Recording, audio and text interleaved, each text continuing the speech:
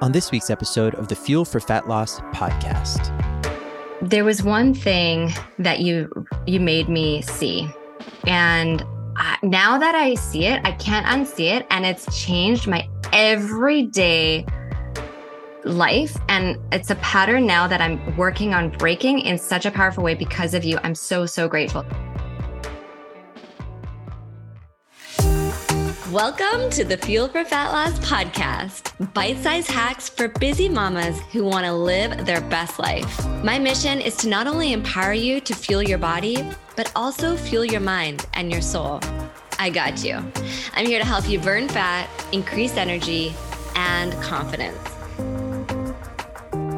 All right. Welcome back to a brand new episode on the Fuel for Fat Loss podcast. I am so nervous and excited. I literally have sweaty palms right now. And my guest is also nervous, which makes me feel a little bit better. But today I am bringing on my therapist to have a very raw and vulnerable conversation. And I'm nervous and excited about this because I think this is going to be a conversation like no other. And I really want to get raw and I really want to get vulnerable and open up this conversation around therapy and kind of take some of that stigma and judgment that still exists out there around therapy. I know for me that therapy has been the most incredible, profound tool in helping me grow. I have been in therapy since I was 17 years old, and I've had many, many counselors, but I wanted to bring on my therapist today because we've been working together for a little over a year now, and I have never met anyone like her. Truly. Yes. She has helped me through the toughest time of my life, and she's helped me make some massive breakthroughs. I've never experienced this type of therapy before and the type of tools that she uses. And I really want to showcase these with you guys. I want to chat through them. We are going to talk about it all. And hopefully this will help you. Whether you use some of these tools that you're going to uncover in the next few episodes, because we're actually going to do a 3-part series together, which I've never done before. But hopefully you get to use some of these tools in your everyday life and they help you. Or maybe you end up working with someone like my therapist because she is just incredible. So let me introduce you to Miss Neda Kerdar. She is a registered therapeutic counselor and mindset coach who is passionate about helping people heal and transform their lives. With a background in corporate and business world, Neda understands the pressures and challenges of modern life and how they can impact our mental health and well-being. Neda's approach to counseling and coaching is grounded in helping her clients identify and heal from past traumas and patterns that may be holding them back. She works with clients to reframe limiting beliefs and negative self-talk, empowering them to live more fulfilled and extraordinary lives, no matter what their circumstances. So welcome, Miss Neda. Thank you. First of all, I'm so grateful for you. As you know, confidentiality is a huge part of what we do. So this is very, very generous of you to share your journey and to give permission for us to talk about your journey. So I'm very grateful for you too. And just that you always want to do the best for everyone. And even if that means being fully vulnerable. So yeah, well, getting raw and vulnerable is huge. It's sometimes a little bit uncomfortable for me. But again, if we can just help one person through my story, that to me is a massive win. And I know you're so much about helping others as well. So I just know that this conversation, you guys, we have no script here. We have no idea which way this conversation is going to go. We do want to share with you some very specific tools, but I'm going into this with the idea that I'm just going to be super open and share as much as I possibly can in the hopes that it can help you as well. So, yeah. Neda, where do you want to start? I don't know. Where do we start? Maybe on why we're kind of collaborating together with your background and coaching that you do for, your clients with health and weight loss and empowering women. and kind of how it organically works together with kind of my goal and what I wanted to do to empower people and help them just get to like their best self. Yeah. And you know what I love about working with you is we're kind of similar age. And this is the first time that I've had a counselor, therapist that is a similar age. I also love that you have a background in. So we're 25 is what you're trying to say. Yeah. Obviously. Sorry, I don't even know if I'm supposed to say that. I'm sorry. Like I love that you have a background in business as well. And so you understand a lot of my daily struggles. And I think that's been really huge. Plus also when it comes to like right now I'm dating and you understand what it's like for me at this age. My therapist before you was 75 years old. And I would have been mortified to actually share with her some of the details that I share with you because we share a lot of details. I share a lot of details. There's actually only one person on this planet that knows everything about my life, and it's Miss Neda. Oh, thank you. I feel grateful that you trust me that much. It means a lot. So I think, I love that. And one tool that I really want to talk about is how we went back to my childhood. I think that's where we start. Okay. Yeah. Because, I've actually been with other therapists that didn't want me to talk about my childhood. They said, this is a waste of time. This is not going to be helpful. You don't want to get stuck there, which I understand. But you had a very different approach to this conversation. And I just want to talk through it because the biggest breakthroughs that I have made in understanding who I am and my idiosyncrasies and just, the way I navigate life is through this work of understanding what I went through as a child. Yeah. And that's totally valid. And I understand where other therapists maybe want to have different modalities of not working with the past and maybe being worried about re-traumatizing or bringing up things or being stuck in the past. So it makes sense. And there's so many different ways of doing therapy. And the way I like doing it is kind of depending on the client in front of me. So maybe with you or other people or a few other people, it would be beneficial after getting to know you to, let's kind of uncover a little bit of the past too and bring that into it if you're comfortable with it. Whereas with someone else, maybe all they're focusing on is really just today and future growth, right? That makes a lot of sense. So some people, you just wouldn't have gone there. So actually you thought it was a good idea that we went there together. Yeah. So it's very customized. It's not just one shoe fits all for every client. And even the great comment you made about, you worked with different age group therapists and how that, like for you, it works that we're the same age. That's also a lot to do with how you connect with someone, right? So every client is different. I have a 14-year-old client today who's I connect with her just as much as I probably connect with you, but probably because I get immature with her too, but I don't know. But it really is important that the way that you feel comfortable and safe with a therapist. That's why I offer the 20-minute discovery calls, which a lot of therapists don't really like to do that, but I actually love doing that before even getting started in a therapeutic relationship, just because you have to make sure that we match and that, you feel comfortable with me. And if you feel comfortable and feel safe or have like a little base of that, not right from the beginning, but you feel that intuition, it makes it so much easier and smoother to continue on. Whereas I love that. And it has to be a match for you too. Right. You want to feel like you could actually help someone. And I know I've sent some clients over to you and you've said, actually, it's beyond my scope. I can't work with that client. Yeah. And so, and again, the reason why I wanted to chat and have you on is because, oh my gosh, I just think in terms of helping my clients and empowering them and giving them that next level growth, I know therapy would be an incredible tool for them as well. Yeah. So let's go back to chatting about childhood. And, there was one thing that you made me see. And now that I see it, I can't unsee it. And it's changed my everyday life. And it's a pattern now that I'm working on breaking in such a powerful way because of you. I'm so, so grateful. So let me explain. First of all, Neda and I, we did this It's like a booklet that you gave me.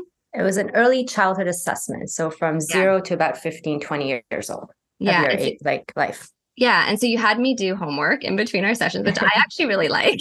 Yeah. So I would go do this homework and I remember thinking, oh, this is no big deal. This is going to be easy. But then I'd sit down and answer some of these questions about parts of my childhood that, oh my gosh, like they got me super emotional. But it was really cleansing because stuff would come up and then we'd chat through it the next session. And I felt not only was I uncovering all of the stuff that I had kind of like pushed down deep and didn't want to think about, now it was coming to the surface, but we could actually deal with it. One of the things that I learned was that in my day-to-day, I'm always waiting for the other shoe to drop. Yeah. And this was so profound. Okay, so I'll give you guys an example. It would be like things are going so good in my relationship, for example. But in the back of my head, I'm waiting for the other shoe to drop. I'm waiting for something to go bad because things can't always be good. Yeah. And things don't last in my head. That's a belief system. And again, like you helped me uncover this limiting belief, but there was something in my childhood that caused me to believe this. So going back to childhood stuff was so incredible. And I'll tell you what it is, because maybe you guys have a similar scenario and this could be helpful. But basically, I grew up with a very volatile mom who was mentally unwell, and she would be so happy one day. And then the next day, she would throw fits or get angry at me, slam doors, not want to talk to me, ignore me. And so I literally had this pattern with my mom where it was one day really good and the next day really bad, and one day really good, next day really bad. And this went on, and it was never something that I could predict. It was very unpredictable. Again, she was mentally unwell, and I've forgiven her for all of it now, but I'm so grateful because Neda said, hey, listen, this explains why you're always waiting for the other shoe to drop. Yeah. Because I literally was, when things were good, I never knew how long they were going to be good for. And you know what's funny? Actually, I didn't tell you this is why. I kind of like poked at it a little bit, and you got to that yourself. Mm-hmm. And which is so much more like impactful when you get to the answer yourself instead of someone else telling it to you, right? Because then it's coming from your own knowing. Yeah. And that's when it clicks the most too. And we had talked about... I have chills as you say this, because it was such an incredible moment when I discovered it. Yeah. And the truth of it is there's times still that will come up, right? Yeah. Like in daily life, there's moments just a few weeks ago where you did have that feeling. And I was like, oh, is this kind of feeling like you're waiting for it to not go okay or for the shoe to drop? And you're like, oh, you're right. I'm still doing it. I'm still doing it. Yes. Yeah. But you're getting out of it a lot faster and kind of catching it now. Whereas before you didn't even know you were doing it. And it was just this like feeling that continued and just didn't feel good. And that's the other thing that I really love about working with you. And I see you every week, and I will for the rest of my life if you'll have me. But it's because you call me out on these things, and you catch them when I don't catch them. Yeah. Right. And so, but I notice in my day-to-day now that I'm way more likely to catch those moments. And it's this pattern that I'm working on breaking, and I can feel myself breaking it. And it's so freeing when you start to uncover your own limiting beliefs and break free of them. Yeah. And one other part about that early childhood assessment that we could maybe share that was pretty cool was that after we finished it, what we did was, remember, you wrote a letter to yourself. Yeah. To kind of like go back and kind of address the things you needed to hear as like the younger self of Simone. And you were able to do that, and how that kind of, and we don't do that in every early childhood assessment that we do. There's different things. People want to do different things, address different things. But with you, that was, I think, a big part of it too, to kind of like put a closure to that part. And, I'm so glad you brought that up, because basically for you guys who want to know the process, we did this childhood assessment. We did it over a number of weeks, then chatted about it in between sessions, which was so great.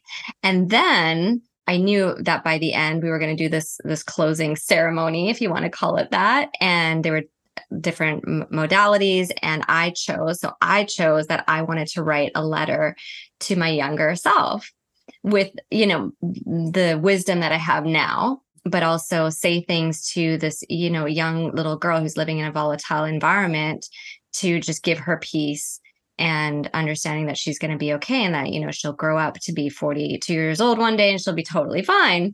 And she'll meet Neda, and then she'll make all these But here's what was so crazy about this ceremony. And we got to talk about it because this was funny. It's so funny. We were laughing so hard. Okay.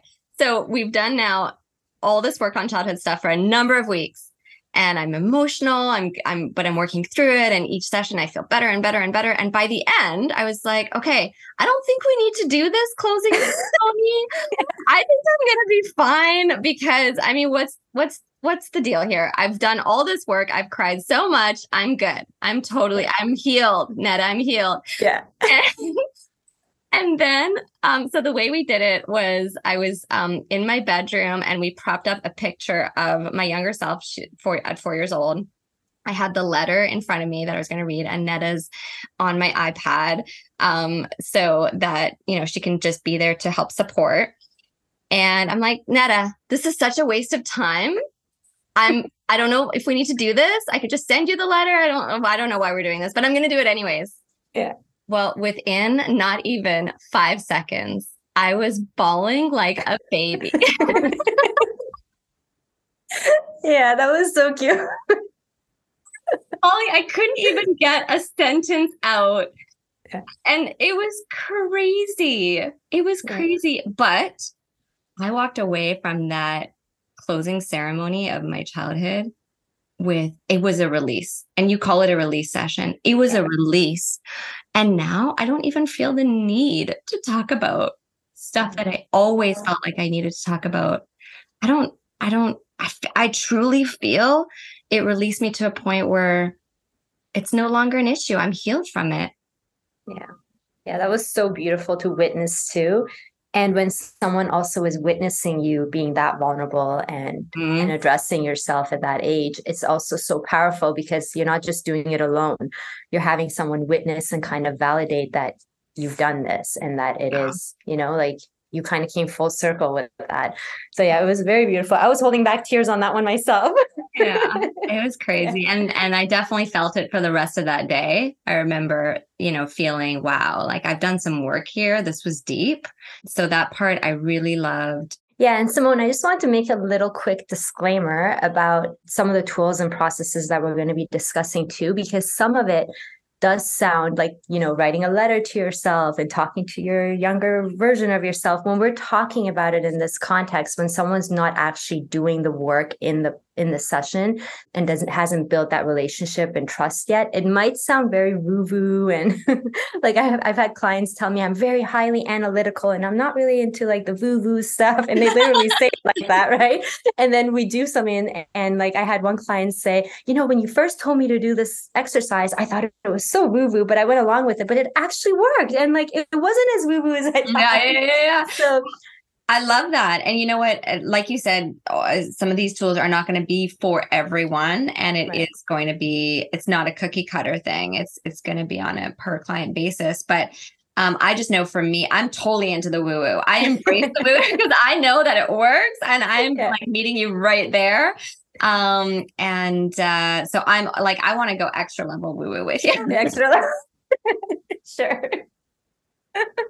But I will say that tool for me, in going back and talking about childhood things, bringing them to the surface just for a little while, and then having that release session, has been the most profound experience. And we've done a ton of other things, which we'll talk about as well. And addressing the forgiveness work that we did in that too. Yeah. Because there was a lot of releasing and forgiving, and you had forgiven some past things already, but I think this kind of fully just exposed everything and let you have complete closure on that. I think that forgiveness piece is so huge. I think if I remember correctly, one of the sessions we had a meditation where we just imagined just sending love to my mom or other people in my life that maybe I didn't feel love for in that moment. And it was initially so hard to do, right? Mm-hmm. Yeah. To find love and forgiveness for someone that you feel has caused you so much pain. But in the end, it's not for them. It was so much for me. Yeah.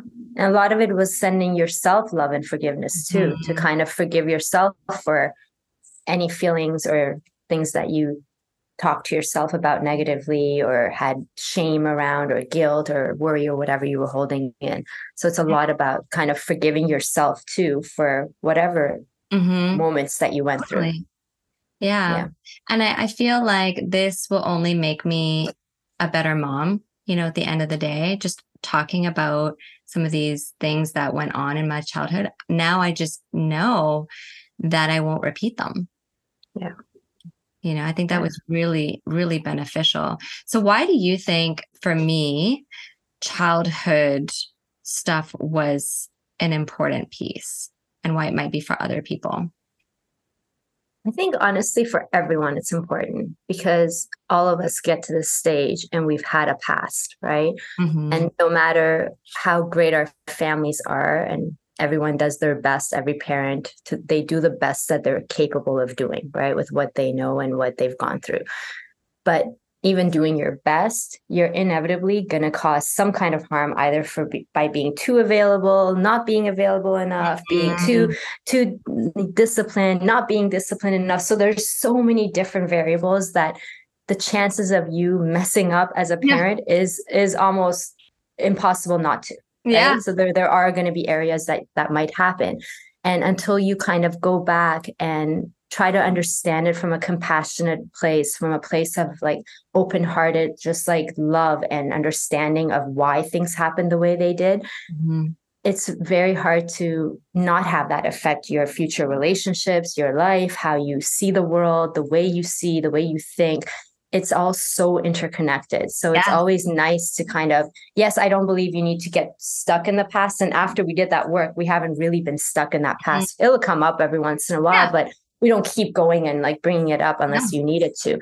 And it's actually propelled you to move forward. And that's the ultimate goal, is to fix whatever it is here instead of putting a Band-Aid on it or just being fully like suppressing it and thinking nothing ever happened, and kind of going through that to help you become a better version of yourself. And it doesn't always have to be trauma. Sometimes clients are like, well, I didn't have anything really traumatic happen. Well, then we go through the work and it's like, okay, yeah, here I felt a little like competition between, I don't know, my siblings and I, and like that person was loved more than me. And I didn't even think that I thought that way. And that's why I'm competitive with this person, so like little things, it's not always having to be major, like abuse or trauma or anything like that. Yeah. One thing that I also uncovered was that I'm a people pleaser by nature. Yeah. And something now that I'm working on not being, and I think where it became negative is I would people please to a point where it would sabotage my own self-care. Yeah. Right? And this also came from a childhood where I was constantly trying to get the love and appreciation from my mother. So I was constantly in people pleasing mode. And I thought if I was good and if I did all the things to please her, then she would be nice to me and she would be kind to me and she would always be happy, which it didn't work out that way, but I would still continue this people pleasing well into my adulthood. What do you make of that? Is this a common thing? Yeah, it's definitely common. And in your formative years, that's why the early childhood assessment it does start from 0 to 5 to 10 years, like it starts at a very young age.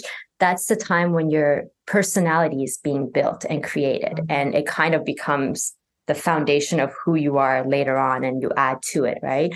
So when in a very young age, you're in that kind of survival mode of trying to take care of her happiness or his happiness, and, trying to take care of others at the expense of yourself, it kind of becomes just ingrained in you. And how are you supposed to know the difference when you're 30 or 40 years old if you haven't really looked back to understand where this people pleasing is coming from? And once you notice it, now that you notice it, you'll still do it. You still might, have moments where you are kind of putting other people's needs a little ahead of yourself, but at least you catch it.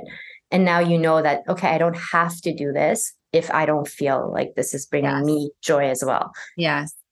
Yeah, that's huge. And I think in relationships, I would go to that people pleasing mode just because it was easier, and I just like keeping the peace. Things used to be easy. And so that was another thing that you got me to work on is if conflict does come up, to face it head on and to always check in with my alignment. Does this align with who I am and what works for me?